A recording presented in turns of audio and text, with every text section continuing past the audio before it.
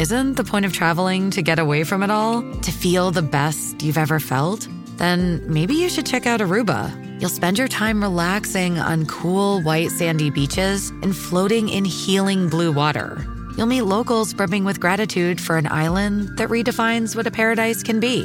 When your trip comes to an end, you won't need another vacation because you just had the vacation. That's the Aruba effect. Plan your trip at Aruba.com.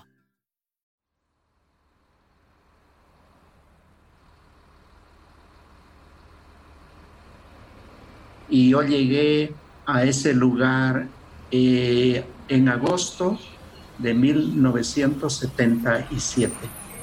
Y ahí vi por primera vez petróleo en las carreteras, en la calle, en las calles de la ciudad.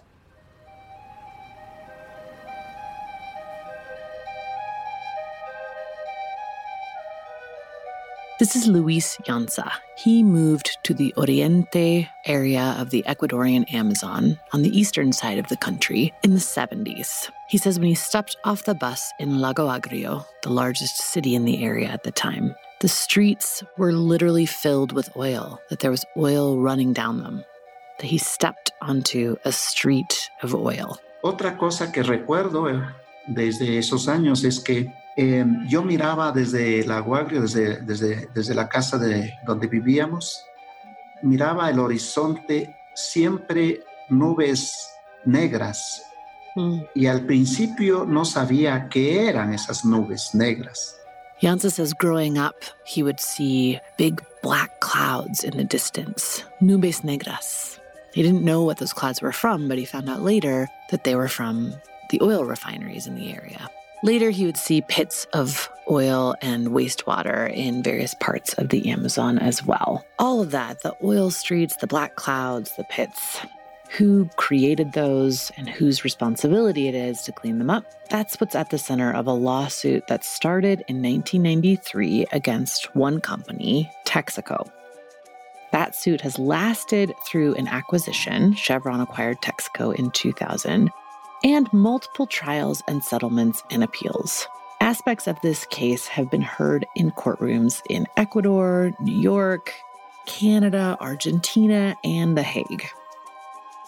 An American lawyer, Stephen Donziger, who you met last time, is on house arrest and facing prison time for his role in the case. Llanza is still working on aspects of the case on the ground in Ecuador and in various other courts around the world. And various indigenous groups are just trying to figure out how they're going to clean this stuff up and get access to clean water. This is Drilled Season 5, La Lucha en la Jungla, Episode 2, The Colonizers. Today we're going to go all the way back and look at how that oil got onto those streets in the first place. That story coming right up after this quick break from today's sponsor.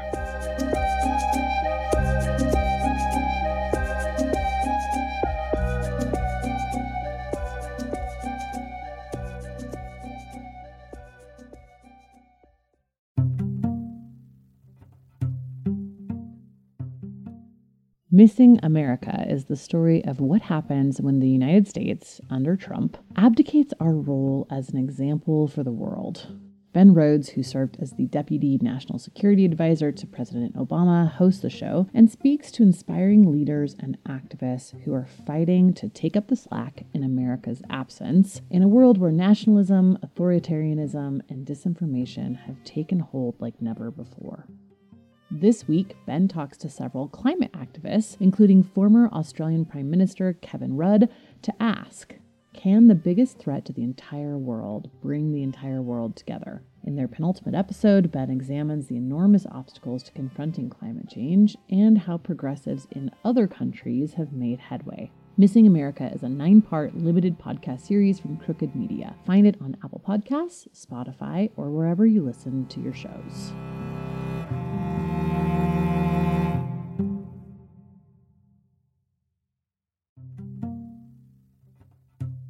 If you're listening to this show, you are probably at least climate curious. And one thing that I get asked all the time is, okay, I understand that this is a big problem. We need to act now, but what can I do? The climate crisis can feel like such a huge, overwhelming problem, which is why this April, former U.S. Vice President Al Gore and The Climate Reality are holding a free training on what's happening with the climate and what we can personally do. And actually, I'm going to be part of that training. It all happens in New York City, April 12th through the 14th, and it's going to be big, really big. If you want to know what climate change means for your future, your career, your part of the country, or the world, this training is for you. You'll get to hear straight from former U.S. Vice President Al Gore and a lineup of incredible thought leaders, scientists, experts, and more at the top of their fields. I'll be doing a training on climate disinformation as part of this. You'll come away with a real understanding of what's happening to the planet and the skills to make a difference. If you complete the training, you'll join the Climate Reality Leadership Corps, a community of nearly 50,000 change makers all over the world. To learn more and apply, visit climaterealityproject.org/new-york.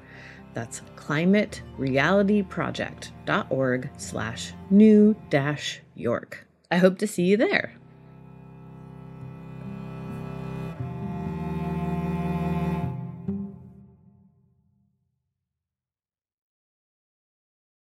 Environmental justice is a talking point in every politician's toolkit. But do you ever wonder where it all began? On this week's Throughline, we're taking you back to 1978, where a fight against a toxic dump in North Carolina started the environmental justice movement. Join NPR's Climate Week and listen to Throughline wherever you get your podcasts.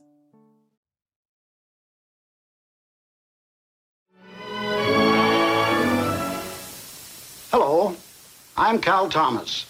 I've just been reading about Simon Bolivar. Bolivar, the great patriot of Latin America, fought for the freedom of not just one country, but for the freedom of 6 Spanish colonies in Latin America. For centuries, in their poor and remote villages, most of the people lived quiet lives close to the soil. Then, in the early 1920s, something happened which changed forever the life of the Venezuelan people. Oil. As you can hear in these vintage oil industry promotional films, oil companies didn't see themselves as colonizers. Colonialism was something Spaniards did. American companies, they brought freedom. Oil colonialism was deeply intertwined with religion, and the situation in Latin America was no different. Missionaries throughout the continent were often funded by oilmen, most intensely from the 1920s through the 1960s. And it wasn't purely cynicism. Men like Lyman Stewart and John D. Rockefeller were extremely devout Christians who believed God had ordained them to find oil and prosper from it. Darren Dochuk, a history professor at the University of Notre Dame, has written several fascinating books on this subject.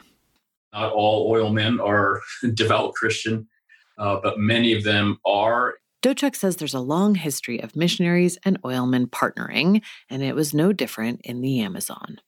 These missionaries are pushing into the jungles of the Amazon. It's no accident that they are coming in direct contact with petroleum geologists, and that they are going to collaborate. They're going to partner in terms of the flow of information. These partnerships weren't just bringing religion to the supposedly godless, primitive people of the Amazon and opening up new land for oil exploration.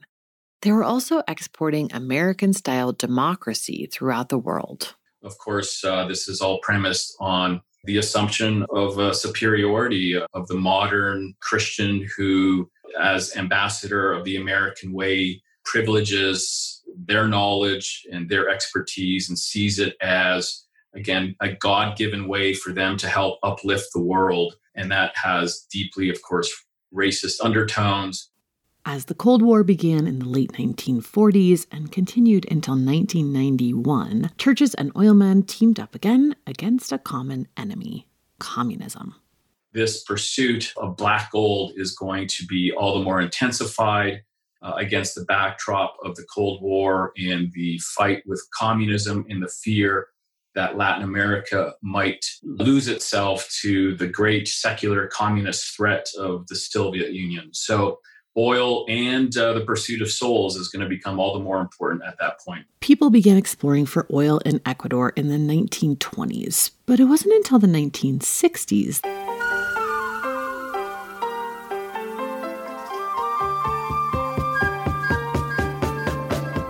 when once again, oil men and missionaries teamed up to explore deep into the jungle.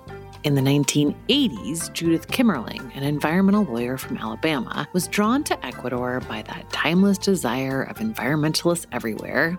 She wanted to save the rainforests. When she arrived, Kimmerling learned about the exact partnership between oil and religion that Dochuk describes. One of the groups, the Baywaeri, they had no contact with the outside world until 1970. The Baywaeri are a subgroup of a larger tribe called the Guarani, who live throughout the Amazon in Ecuador. They were subjected to a program of forced contact because after Texaco discovered commercial quantities of oil in Lago Agrio, the company knew that it would want to expand its operations into Guarani territory. Lago Agrio was the name of the first well Texaco drilled in Ecuador. In the great tradition of American companies exploring overseas, Texaco named that well and the town it built up around it after its own history. Lago Agrio means sour lake, and back when Texaco was just the Texas Oil Company, it first struck black gold in the tiny sundown town of Sour Lake, Texas. 30 years later, Lago Agrio would be the center of this big legal case we've been talking about. But in the 1970s, there was still more exploring to do. That's where the missionaries came into it. And the Guarani who lived in those areas had no contact with the outside world. They were fierce warriors and great hunters. And so the company collaborated with U.S. missionaries to subject the Guarani to a forced contact. Kimmerling wanted to see for herself what was happening in the Ecuadorian Amazon. And when she first got to Quito, she met an American oil consultant who repeated something she'd read back home. I had read that there was some oil development in Ecuador, but I had read in this literature that oil extraction, oil drilling, exploration, and production does not harm the rainforest, that the only harm is caused by road construction, that oil companies have to build roads in order to lay their pipelines, and that road construction by the oil industry leads to deforestation, and there's no other harm. I had read that without thinking about it. And then after I got to Quito, I met a consultant for an oil company who said the same thing to me. And somehow when he said it, it just didn't sound right. That consultant gave Kimmerling a copy of his company's environmental management practices and its plans for further drilling in the Amazon. She took it to a group called Confaniai, an organization that represents 1,500 communities in the Amazon. An environmental management plan for Block 16, which is in really important areas of Yasuni National Park and also the territory of the Guarani Nation. You know, they looked at it and they asked me if they could see it, if they could copy it. And I said, of course. And I think that what made an impression on them was that I was the first person who had ever shared information with them. Confaniai asked her to come back, and then they asked her, okay, so you want to help. What exactly do you want to do?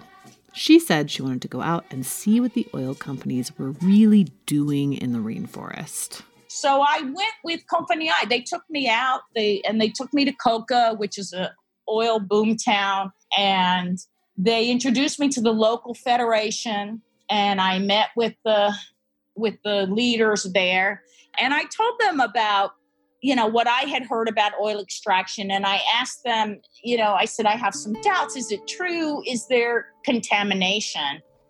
And they looked at each other. They looked at me. They had never heard that word before. They did not know what it meant. And so when I explained what the word contamination meant, they understood immediately, and they began to tell me about the oil operations, the routine waste, the spills, and then they took me around so that I could see for myself. And so I still remember the first waste pit that I saw, the first abandoned waste pit that I saw. It was at an exploratory well site, and the company had just dug a hole in the ground, dumped their toxic drilling waste, and then abandoned it in the rainforest. And when you abandon toxic waste in the rainforest, some of it seeps into the ground. You also get a lot of rain, so it overflows into the surrounding areas. And I was appalled because when I was a lawyer in New York City, I had worked on the Love Canal litigation. I had worked for the New York State Attorney General's office, suing Occidental Petroleum Company and Occidental Chemical Company to recover the monies that New York State had spent to buy out people's homes and contain the contamination at Love Canal. And I thought that we had learned in this country from Love Canal that you can't just dig a hole in the ground, dump your toxic waste, and walk away. But that is exactly what Texaco was doing, a U.S. company was doing in the Amazon rainforest in Ecuador.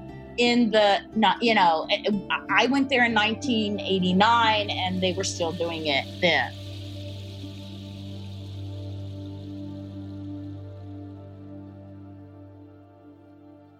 This practice, digging unlined, open-air waste pits, filling them and just leaving them behind, and the dumping of oil into rivers, what we heard Justino talk about in the last episode, these are the original issues at the center of this decades-long case that Chevron ultimately inherited from Texaco and that the Ecuadorians are still trying to settle today. No one really denies that this was done. It's more a question of who did what and whose job it is to clean it up.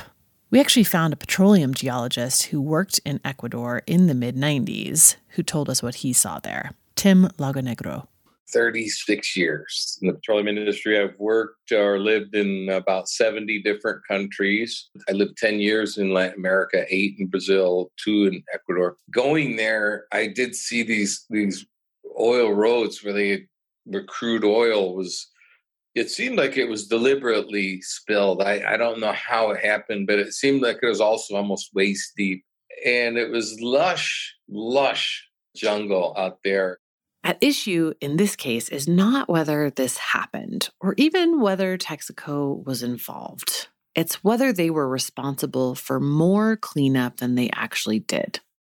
Texaco's and now Chevron's arguments in this case boil down to 2 things. First, Texaco cleaned up what the government said it had to. And second, that any remaining issues were the responsibility of the state-run oil company Petroecuador. The plaintiffs say, basically, we don't care who owned what percentage of this partnership, it was Texaco that was operating everything. Texaco showed the Ecuadorians what to do, Texaco showed Petroecuador what to do, and they're responsible. My co-reporter on this series, Karen Savage, asked Lagonegro about that.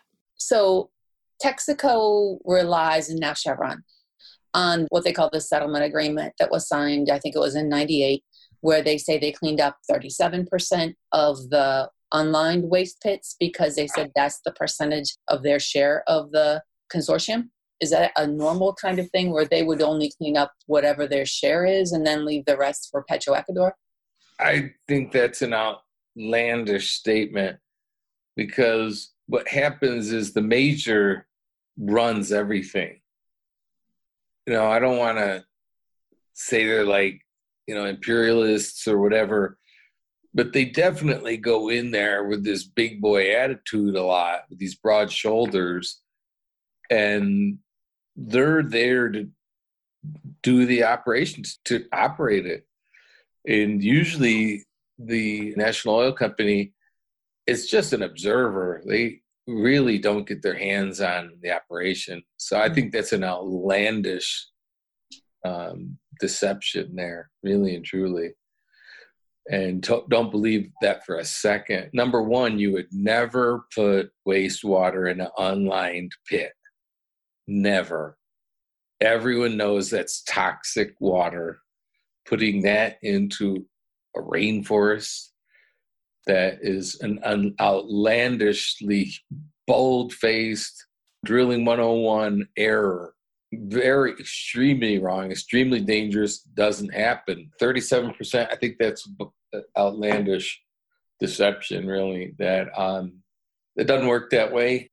Kimmerling gives the example of the Trans-Ecuadorian Pipeline, a 313-mile pipeline that runs from the Amazon up over the Andes and to the Pacific Ocean. It was initially built by Texaco in 1972. This pipeline, during the time it was operated by Texaco, this pipeline alone had spilled more oil than the Exxon Valdez.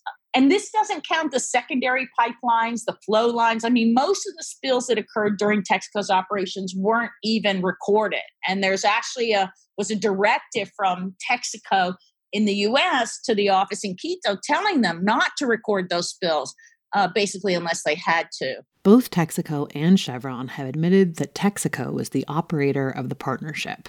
In other words, setting up oil fields, refineries, and pipelines, and running them from the beginning in 1964 until at least 1990. They were still in charge when Kimmerling made her initial Save the Rainforest trip.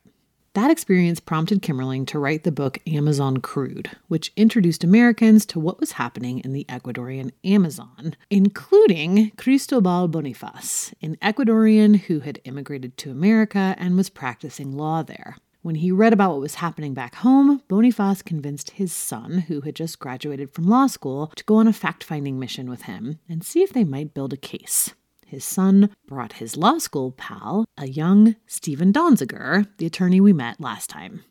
I was invited by a former law school classmate of mine and his father. His father's from Ecuador, but was practicing law in Massachusetts, to go on with them on a trip to Ecuador to do an investigation of what they described as a massive pollution problem caused by Texaco.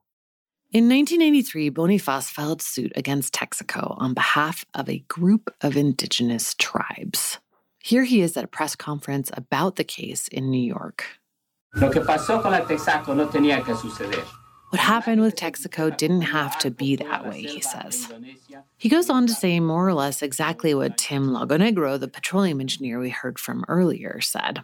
Lagonegro worked throughout South America, the U.S., and Africa as an engineer for Baker Hughes, an oil field services company. He said that plenty of oil companies were drilling responsibly at the time, that the pollution in Ecuador was really over the top. It was almost like a war on the environment. That's what it seemed like.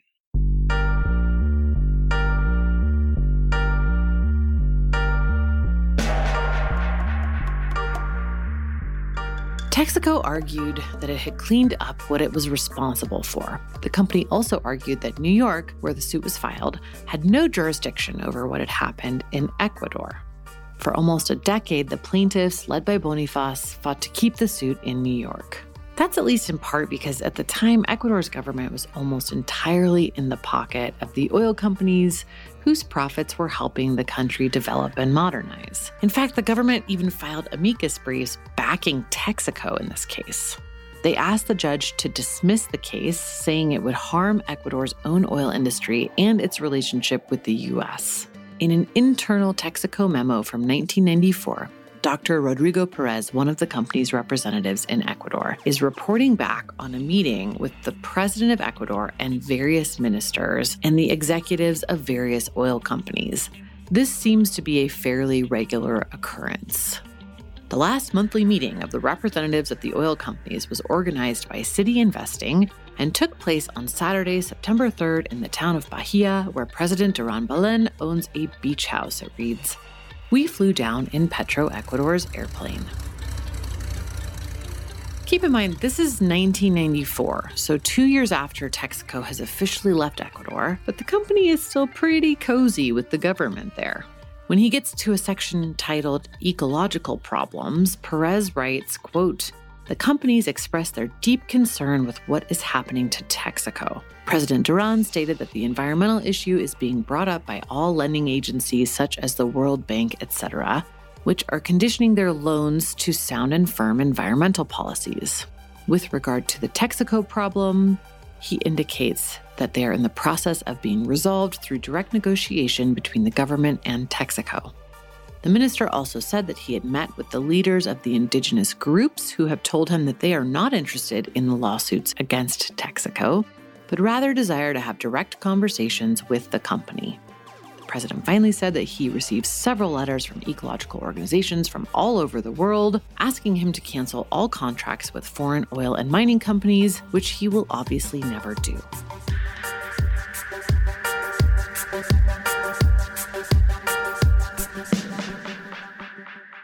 Okay, so the oil companies are all meeting with the president during his beach vacation, and he and the environment minister are telling them, don't worry, we'll sort all of these environmental issues out for you. But also, hey, we're kind of going out on a limb here with these banks and environmental organizations, so don't forget the favor. It's all right there in black and white. This is something that comes up in this case a lot. The corruption of the Ecuadorian government. For years, the plaintiffs said they wouldn't get a fair trial in Ecuador because of it. Then Chevron said they wouldn't get a fair trial. But Chevron also points to agreements the government made with Texaco around this time as both valid and binding, particularly a document in which the Republic of Ecuador signed off on Texaco's cleanup efforts in the country. That agreement was signed in 1998. In various videos defending themselves and in a written statement to us, Chevron is careful with the language they use around this. They always say the cleanup was done according to the government's requirements. Before leaving, Texaco spent $40 million and worked with independent environmental experts to clean up its share of well sites. The whole process was overseen and verified by the Ecuadorian government. Texaco spent $40 million cleaning up its agreed-upon share of production sites, getting a complete release from the Ecuadorian government and local communities. An independent panel of experts found that Texaco's remediation here had followed Ecuadorian government requirements. It was the Ecuadorian government's cozy relationship with the oil industry that made Bonifaz and the Ecuadorian plaintiffs fight so hard for so long to keep their case in the U.S., especially given that Texaco was an American company. Here's Donziger again. Given that the Ecuador legal system seemed completely incapable of standing up to the powerful Texaco and then Chevron Corporation, it didn't exactly engender a whole lot of confidence that a lawsuit in Ecuador could be successful, which is exactly why Texaco and then Chevron was so desperate to have the case litigated down in Ecuador. They were so desperate that they agreed as a condition of the removal of the case to Ecuador, they accepted jurisdiction of the Ecuadorian courts as an American company. Very, very significant victory for our side. And they also agreed to pay any adverse judgment that might come out of Ecuador if they were to lose the case, subject to certain conditions. By this point, Donziger was becoming increasingly involved in the case. It was unusual for an American company to agree to conditions like these, but maybe less so when you consider how friendly the Ecuadorian government had always been to oil companies. They thought they could engineer a dismissal because of their political influence. They saw what we saw, which was, we saw a court system that for decades hadn't issued even one ruling against Texaco, even though the pollution was all over the place. I think they theorized that we would either give up, that is the law firm or lawyers in the U.S. who were financing the case would just quit because it'd be such a hassle to start litigating in a foreign jurisdiction where none of us were lawyers, none of us were members of the bar. We would have to get a local legal team, pay them. The inconvenience factor rose significantly, and they knew that. Still, the concessions Texaco had made and that Chevron accepted too gave the plaintiffs enough of a reason to keep going. Having gotten those two concessions, which are huge, because oftentimes companies will then, the case will be removed to another country, and these big companies like Texaco just won't show up, or they'll show up and say, hey, this has to be dismissed because you lack jurisdiction. In this case, that was not going to be an issue for us. So the upshot is we decided to go continue the case in Ecuador, which began what I call really phase 2 of this battle.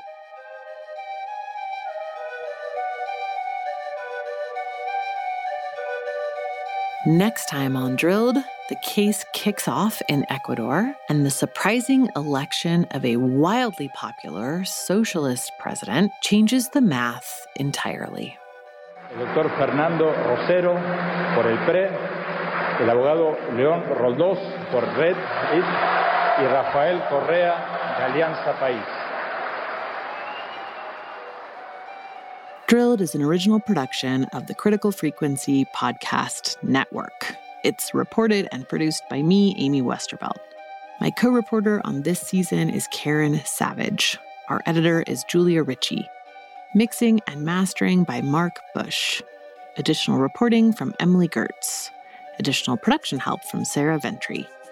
Original score was composed by B. Beeman. Matt Fleming created our beautiful artwork for this season.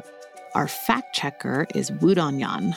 Our First Amendment attorney is James Wheaton and the First Amendment Project.